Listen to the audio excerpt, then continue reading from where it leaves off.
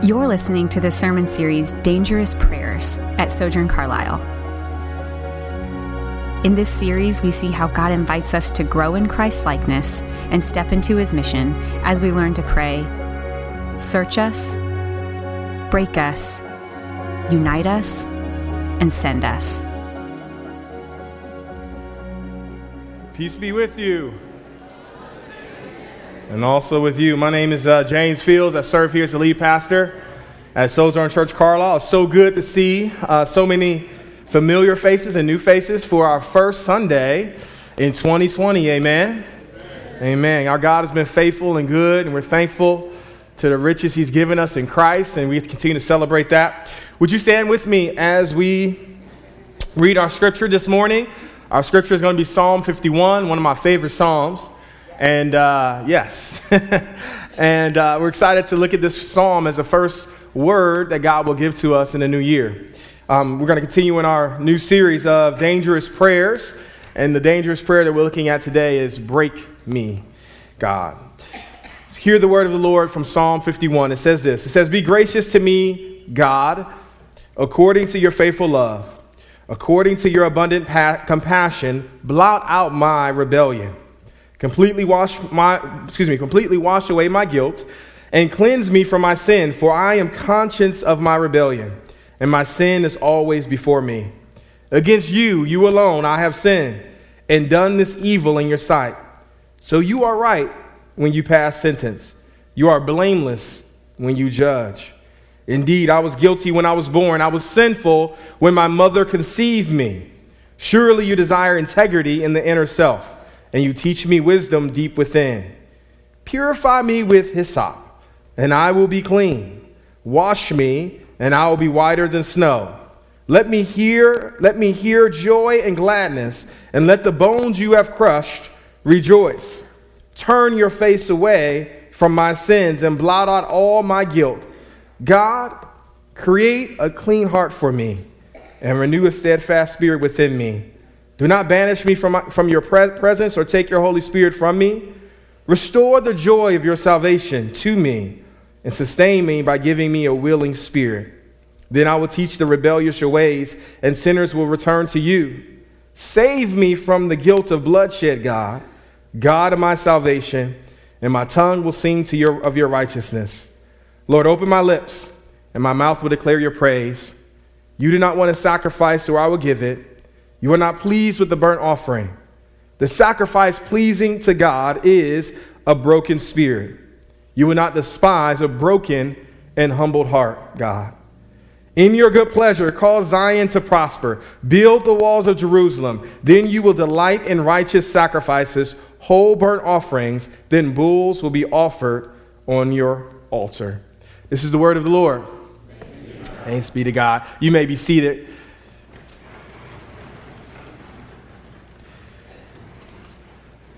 Join me with a word of prayer. Father, we do thank you and ask, Lord, that you would guide me, your servant, this right now, that the words that I would speak would be from you and not from myself. Hide me behind the cross as only you can. I thank you that your word is sufficient. And I pray, as always, that your word would go forth and not come back void. Let some mind be transformed, or let some soul be saved for the advancement of your kingdom. We look to you, Father, as our only hope, as a righteous surgeon who knows how to rightly break us and restore us all at the same time. Father, I don't have much to give, but what I do give, what I do have, I ask that you will make much of it. So, Father, take my little, make much of it as only you can. In Jesus' name, amen. This is my first year entering a new year as a pastor, and one of the questions that I've been asked time and time again is, what is your prayer for your church in the new year? What is your prayer for your church in the new year? And I'm thankful to God that we actually get to look at Psalm 51 because, church, this is my prayer for us. My prayer is quite simple, that God would break us. That he would break us, that he would conform us, and that he would restore us into his image and for his glory. Now, let me begin from the very jump about this aspect of brokenness, because there's a lot of misconceptions about what it means to be broken. One of the biggest misconceptions is that brokenness is not being broken. It's not you taking a stick and literally forcing it by your will to snap in half. When the Bible talks about being broken, it's not talking about God breaking us in half. It's talking about us allowing him to conform us to his will. It's being conformed to something or someone greater than yourself. It's not a broken stick. It looks a little bit more like a curved stick, if you will. Much like I have right here. You see, this stick is a gift that was given to me by one of our members, Kathy Heckel. Her brother actually found it out in the woods, and he, as a craftsman as he is, decided to remake this stick into what we see today.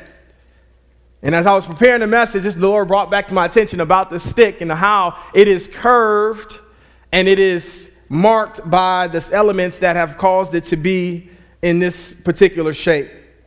And I'm thankful. I'm thankful to know that God, in his goodness and in his mercy and in his righteousness, he calls us to be broken. You see, we believe that something's not useful if it's broken. We believe that something's not useful if it's inefficient. But God says it's not useful unless it's broken. And it's not useful unless it's dependent upon him. Really quick, I want you to throw a couple of images up for you and see if you can identify what these are. Does anybody know this image right here? Cell phone. Not just a cell phone.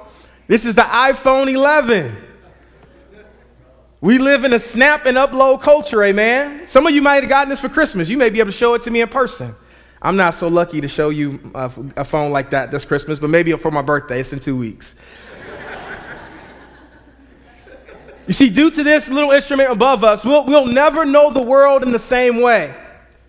Everyone in the world is empowered and they are well equipped to be photographers, journalists, and commentators on every and anything because of social media. 250 million photos upload per day. There are over 400 million on Facebook alone, not to mention Twitter, Instagram, Snapchat, TikTok, and anything else that I don't know about. The most prominent hashtag ever right now is hashtag selfie. And my prediction in 2020 is that the most prominent hashtag will be hashtag Slofies, due to this device right here. If you don't know what I'm talking about, Google it after church. And I'm grateful to God. I'm grateful that the Lord did not allow me to go through high school before there was social media. Because if they did, there would be so many embarrassing photos of me that I probably wouldn't be called as your pastor today. Anybody know this, recognize what this is? This was the most radical invention before the iPhone. This was what I took pictures of, when as a little boy, my mother took pictures of me of as a little kid. The Polaroid camera. It's actually making a little comeback. It was invented in the 1920s by Edward H. Land, and it has evolved into to one of the world's greatest inventions. It's funny, back in those days, we thought the Polaroid was the Antichrist.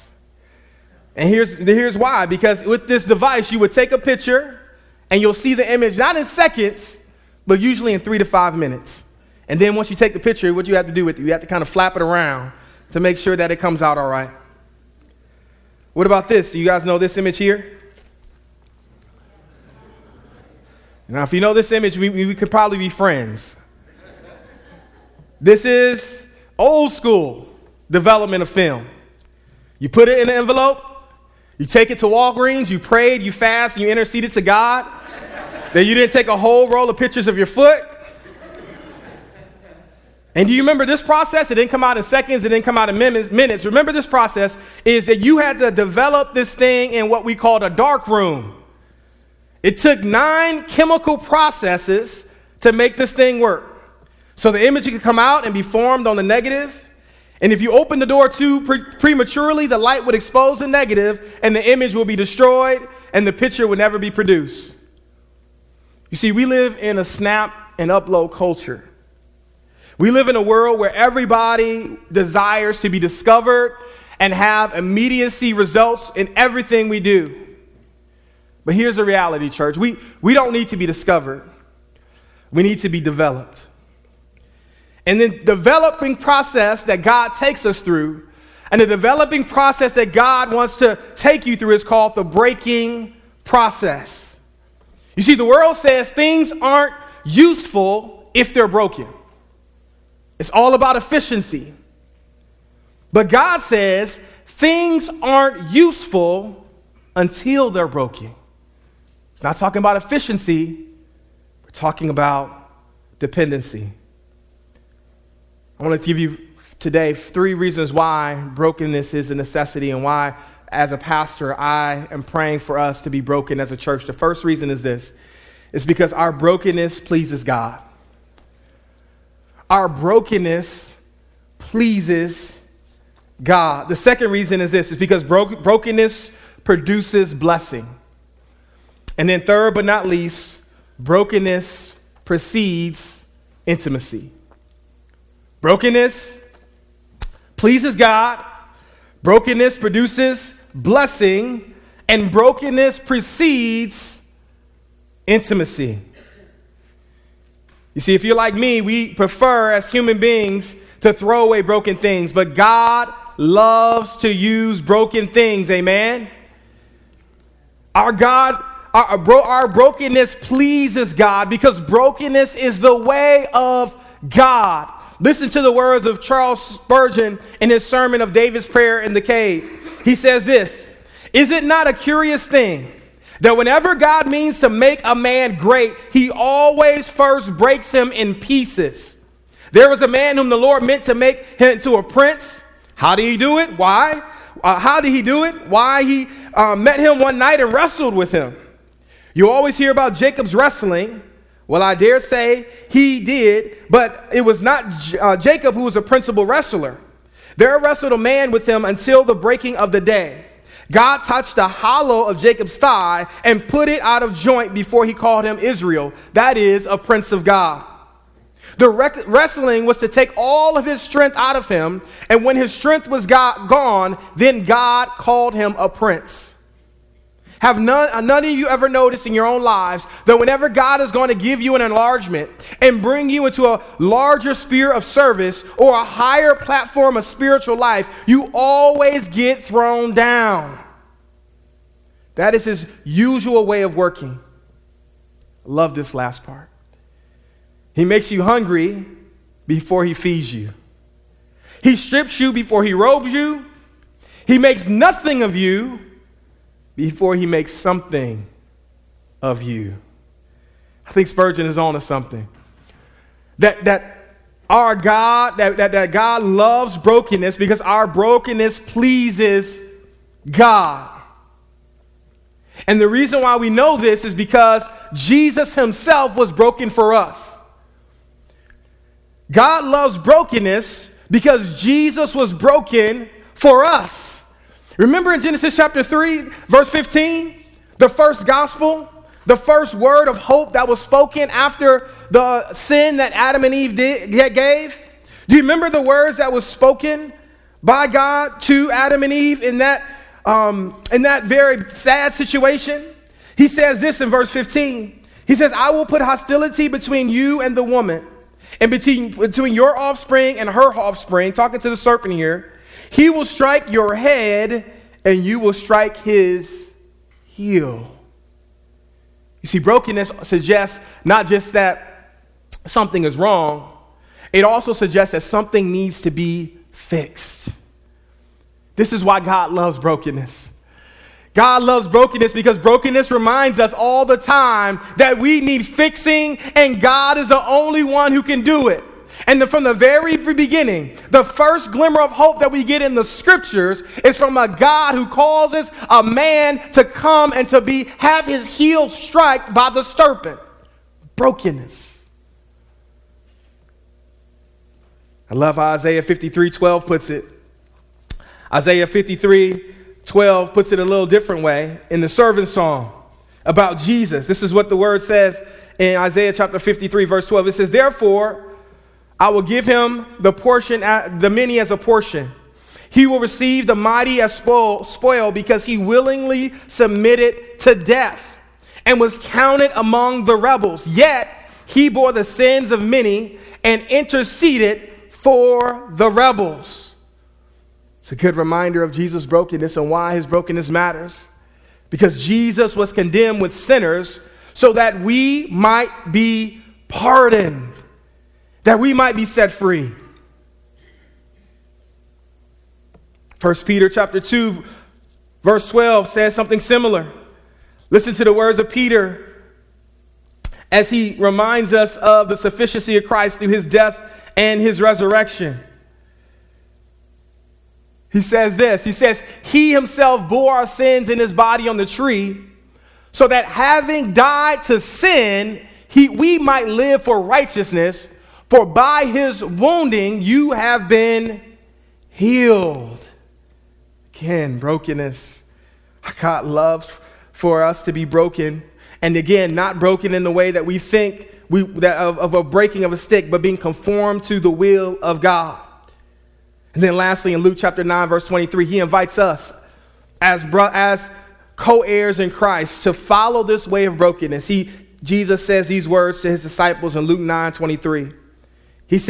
Then he said to them all, if anyone desires to come after me, let him deny himself, take up his cross daily, and follow me. If you didn't get the intertwining theme through all of those verses, it's this aspect that God loves brokenness. He loves and he desires, because our brokenness pleases God. Why brokenness? Not only because our brokenness pleases God, but also because brokenness produces blessing. Have you ever thought about that? The trial you're going through right now, the troubles you're having right now may be and can be the doorway to your greatest experience of God in your life today.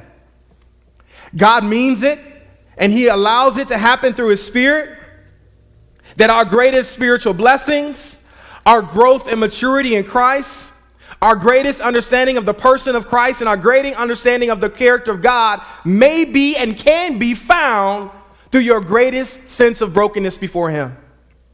Listen to these words from Elizabeth Elliot on this subject. She says, I'm not a theologian or a scholar, but I am very aware of the fact that pain or brokenness is necessary to all of us. In my own life, I think I can honestly say that out of the deepest pain or brokenness has come the greatest conviction of the presence of God and the love of God. There's no greater tutor that God gives us and allows us. There's no greater incubator or dark room, if you will, that God provides than being broken before him. Listen to what Samuel Chad says in his book, Leadership Pain. He says, paradoxically, Christians often have more difficulty handling personal pain or brokenness than unbelievers. They look at the promises of God and conclude that God should fill their lives with joy and love, support, and success. That's reading the Bible selectively. The scripture states clearly and often that enduring pain or brokenness is one of the ways, perhaps the main way, God works his grace deep into our lives. It's a great reminder that if you are suffering or if you're feeling broken right now, you're in a good place. You're in a good place if you are allowing your brokenness not to define the character of God. Because God has never intended his brokenness to define you what God is like. God has intended your brokenness to define what you are like. That you are needy, that you need to be subject, and you need to depend on him for not just some of your life, but all of your life. Brokenness is an admittance to God that God, I need to be fixed. I need to be made whole. I can't do it apart from you. And guess what? Only you can do it. Only you can do it. This is a new machine that I just learned about recently. Anybody know what that is? Oh man, I thought somebody might know. I didn't know before I saw it. It's an oil press machine. It's a machine that's used to take substances like nuts or hard things and pretty much crunch them down in order to receive the oil from them. I'm here to tell you today that I believe that some of you may be in the oil press right now. And this is what it looks like in the physical realm. But in the spiritual realm, it may look a little different. There's somebody under the sound of my voice even now that your future is bleak and it's uncertain. Your plans are not going as you planned. You're experiencing some unexpected change in your life right now. Your personal desires and goals have not been fulfilled. Your marriage may be falling apart. Your kids may be going astray. Your finances may be drying up, and you may be about to lose a business that you've put all your heart and soul into. But beloved, remember this, that brokenness produces blessing, that the anointing comes from the crushing. There is a direct correlation throughout the scriptures of crushing and anointing. No brokenness, no blessing. Anointing always comes from crushing. Greater the breaking, greater the blessing. And here's my remedy to you. Despite it all, hope in God. Hope in God. God sees where you are.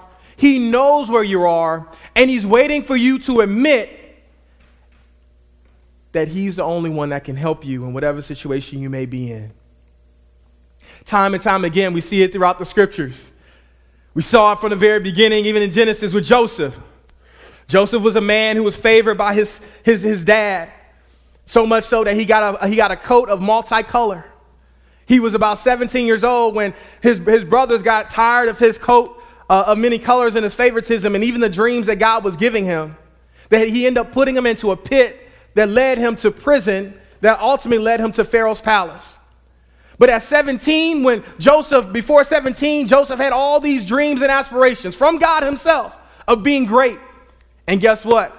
As any brother probably shouldn't do, he let his siblings know about it. I'm the special one. God has made me great. And he was gloating more in the gift that God wanted to give him than the God who was giving it to him. So what did God do? God allowed Joseph to go and be betrayed by his brothers into the pit. He allowed him to get out of the pit and go to Pharaoh's house and be the first in command in Pharaoh's house. But even in Pharaoh's house, he was taken back by Pharaoh's wife, and it was said that he did something that he didn't, so he was then put in prison. In prison, he lasted there for a long time. Can you imagine Joseph knowing and understanding the dreams that God had given him, being betrayed by his brothers, being put in prison unjustly, and being seemingly dead there? But there's something that God gives us. There's a hope that he gives us in the midst of that passage of scripture. And it's a small verse, but it's so important. It says, but God's spirit was with Joseph. So much so that regardless of where Joseph went, whether he was in his dad's home, Jacob's home, if he was in the prison, or if he was in the palace, wherever God placed him, the favor of God rested on Joseph. Because you know why? Despite Joseph's brokenness, God always made the difference. He always gave him favor. He always was there to support and to give him the things he needed. At every step of the way, God kindly reminded Joseph, I haven't forgotten you. I'm still with you. I love you and I see you. I know no one else sees you, but I'm here with you. And I'm here to protect you. He should have been dead a long time ago, to be honest with you. His brothers actually wanted to kill him. But instead of killing him, one of his older brothers, Reuben, said, no, let's not kill him. Let's throw him in the pit. That's God's grace. Even though you are being crushed right now, and even though you're being broken right now, God's hand is still with you. How do I know that? Because you're still here. You're still here. And God is a God who takes our greatest misery He takes our greatest trials and our burdens, and he makes them to our greatest message. He makes them to our greatest testimonies, and he makes them into our greatest blessings. There is hope in the process of breaking with God. Don't leave God behind in the breaking process. That's the key. That's the key. God, we need to be broken, but we don't need to be broken by this world. We don't even need to be broken by one another.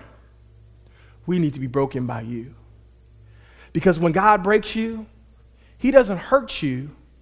When God breaks you, what he does is he allows your will more and more to conform to his. That your prayer life looks different. And you're not just praying. Can you imagine Joseph's prayer life in the prison? I'm sure Joseph was not praying that God would make him all the dreams that he had to come true. You know what Joseph's prayer was in the prison? God, be with me. God, protect me. God, I need you to give me a word of wisdom for these prisoners that are around me. God, feed me. I need you to give me a meal today. And you see where Joseph's attention went from. It went from the blessing that God had promised to give him to the very God who had promised to give him. And God wants to take our eyes off of the blessing of what you want and onto the one who gives you the blessing, who resides in heaven. This is what the blessing breaking process is all about. Take your eyes off the stuff. Take your eyes off the dreams. Take your eyes off of the desires and put them where they always were meant to belong, on God himself, on the one true, the Holy One. The one who's enthroned and sovereign and majestic and kind and glorious. The Ancient of Days is his name. And he wants you to put your eyes on him and not just on the things that you desire. Psalm 16 says it this way. It says, in your presence is fullness of joy. At your right hand there are treasures forevermore. In God's presence, there's fullness of joy. Not apart from him, but with him, through him, and by him.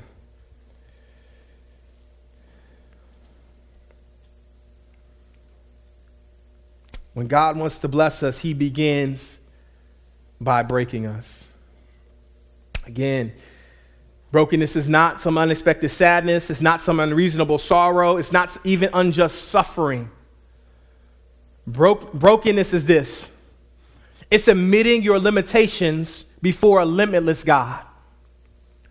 It's having no strength before the omnipotent God, the all-powerful God.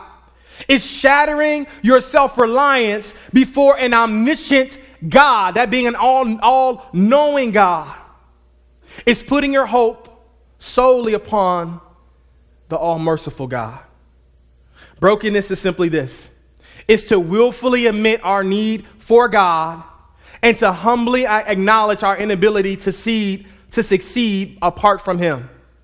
It is to willfully admit our need for God and to humbly acknowledge our inability to succeed apart from him. It's simply saying what David says in Psalm 51. I'm not good enough. I need you. I'm not good enough on my own. I need you. See, this is not about self-deprivation. It's not about pushing yourself down so that you can be exalted. That doesn't work. That's called false humility. It's like me coming to the guys that we play basketball during the week, once a week with the guys, and me going to the guys and saying, guys, you know what? Knowing that I'm a good basketball player, which I am, I'll say that. Sorry, I'll humble brag. At least I have to think I am. Going to the guys and saying, guys, you know what? I'm really not a good basketball player. I just scored 20 points, but you know what? I'm really not that good. And what do you want? You want the guy, no, James, you're great, man. Oh my, you just scored 30 points, 20 points, man. You're amazing. That's false humility. It's pushing yourself low so that others can exalt you. It's denying the gifting and talents that God has given you so that others around you can lift you up in some type of idolized way. That's not true humility. What true humility is to acknowledge who you are in light of who God is. God, I have strength, but I don't have the strength that I need to get through this. I need your help. God, I have resources. I thank you for those resources, but the resources that I need exceed me, and I need you to intervene. I need you to come in and fill the gap, God. You're acknowledging who you are. You're acknowledging what you have, but you're also acknowledging at the same time who God is. It's throwing up your white flag before God and admitting to him and to yourself that your way is better than mine, God. Your plans are better than mine. Your ways are wiser than mine. Your schedule works better than mine, God. Your provision is more sufficient than my paycheck, God. Your sovereignty is greater than my understanding. Your weakness is more powerful than my strength. And your foolishness makes more sense than my logic. It's bending my will to the will of God. This is what brokenness looks like. So not only does God loves brokenness, not only does brokenness pleases God, not only does brokenness produce blessing, but lastly, and most importantly, brokenness precedes intimacy. This is why this prayer is my prayer for us, is because what I desire more for us than anything is to be in intimate relationship with God and one another through his word. And we can't do that unless we do the first thing and the first requirement, which is what we call, and what the scripture calls us to, which is brokenness. It's brokenness. You want to feel close to God? You want God to be closer than he was last year? You want to feel the presence of God in your situation? Be broken to him, before him. And let me tell you why. Look at verse 17 in Psalm 51. It says it quite clearly. It says, the sacrifice pleasing to God is a broken spirit. You will not despise a broken and humbled heart. You know what that word means, despise? It means that God cannot turn his back on a broken heart. A person who's broken before God is like honey to a bear or pollen to a bee. You just can't resist it. God can't resist our brokenness before him. This is why this is so important. This is why this is the prayer that I'm praying for our church. Because before we can have intimacy with God, we have to have brokenness before God and before one another. And again, I'm not talking about sorrow or suffering. I'm not talking about that. I'm talking about living before the reality that each and every day I'm bending my will to the will of God. So much so that my prayer life changes. And as a result, I start to change even in myself.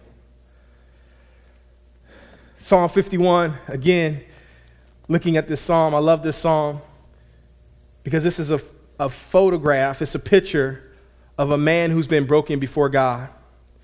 Notice with me that this is not a prayer voicing for God to break him. This is a prayer of one who has been broken, and David has been broken over his sin. Unlike most psalms, we know the context that this psalm comes out of. 2 Samuel chapters 11 and 12, where David had an adulterous affair with Bathsheba. He tries to cover up by murdering her husband Uriah. Then Nathan the prophet shares a story with David about himself. And David hears the story and recognizes that Nathan is not just talking about some man who's done an atrocity against a neighbor. He's talking about David himself, and David's heart is pierced. And listen to how David responds in 2 Samuel chapter 12, verse 13. David responds to Nathan by saying this: I have sinned against the Lord. I have sinned against the Lord. I love this because it helps us to see what it means when the Bible calls David as a man after God's own heart. When the Bible says that David is a man after God's own heart, it doesn't mean that he was perfect. It doesn't mean that he didn't sin. It doesn't mean that he only did what God wanted him to do. But what it does mean is that upon sinning, he was broken by his sin because he felt what God felt. Not perfection, but penitence. David was a man who was humbled and broken by his own sin. He was a man who willfully admitted his need for God, that God would be a God of mercy. He was a man who was in need of mercy before an all-righteous and all-holy God. Think about that for a minute. David, wealthy, powerful, handsome, desired by many and envied by most. David. Here's the secret of David's success, is that no matter how wealthy David got, no matter how much money David had made, no matter how famous David had become, before God, he always presented himself as being poor and needy. Every single time. You see, the cry of the broken is found in verses 1 and 2 of Psalm 51. Look there with me. Be gracious to me, God, according to your faithful love, according to your abundant compassion, blot out my rebellion. I love this because it reminds us of David's heart before God to be poor and needy. Here's a question for us in 2020. Would you describe yourself as being poor and needy before God? Would you describe yourself as looking to him as your only way of provision, your only source for sustenance? You see, if you are poor and needy before God, there are 3 words you always will say to him. I need you. I need you. Not just I need, but I need you.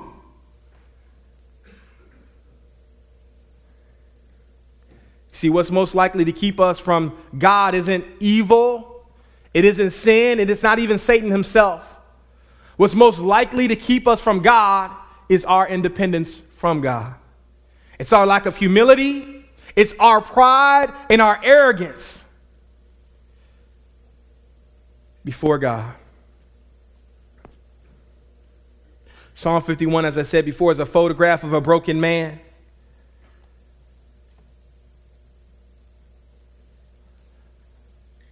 And let me put a pause here just for a minute before we go to our last section to say this. Something is very, very wrong if you can do guilty things and not feel guilty. Something's very, very wrong if you can willfully do guilty things and not feel guilty. I love what John Owen says about this. He says, a person who feels sin's power the least is a person who is under sin's power the most. The person who feels sin's power the least is a person who's under sin's power the most. It's like someone who is an addict. And I don't want to make fun of that because I have addicts in my family. But it's like someone that is an addict that looks at you and say, yeah, I can quit tomorrow. Easy peasy. I can do it if I want to, without never trying to do it. Yeah, they can say they can do it. Why? Because they've never tried. They don't have a desire to try. They don't feel the weight of not trying. They don't feel the weight of going against the thing that they so easily go for every single time. Brokenness is pleasing to God. Brokenness produces blessing, but brokenness also precedes intimacy with God. We see this throughout the text, and we see the response of a broken and contrite heart. Look with me in verses 1 and 2. Our response to God with a broken and contrite heart is always one of mercy. Look at verses 1 and 2. Lord, have mercy. David's first cry to God is, be gracious to me, God. Notice what he says. He looks to God, his steadfast love and his abundant mercy. He looks to God in the way that he's revealed himself. This is not something that David just kind of threw out and just kind of grabbed some adjectives that sounded good. God has revealed himself in Exodus 36 as a God who's an abundant in mercy and who has steadfast love for his people. And look at David's request. He asks 3 things. He says, blot out my transgressions, wash me of my iniquity, and cleanse me of my sin. These words are not just arbitrary words. What David is saying here is he's given us 3 aspects of sin. Sin is this. Sin is any act of rebellion against God's way of living. It's any act of rebellion against God's way of living. And he asked for 3 different ways for him to be forgiven. He says, blot out my transgressions. What is a transgression? Your transgression is your deliberate sin. It is, he's saying this, despite my rebellious heart, God, forgive me. Transgression is you knowing that there's a line and that's drawn on the sand of you not to cross, and you see that line and you still cross it. That's transgression. It is a deliberate sin. It's sinning knowing that you're going against God's way of living. He then talks about cleanse me from my sin. What is sin? Sin is missing the mark. It is despite my best efforts, despite my best chances, despite me trying to put my best foot forward, I always fall short. I can never achieve the perfection that I have in my own heart, or standards I have for myself, or needless to say, the standards that God has for me. And lastly, he asks for, wash me of my iniquity. That is my premeditated sin.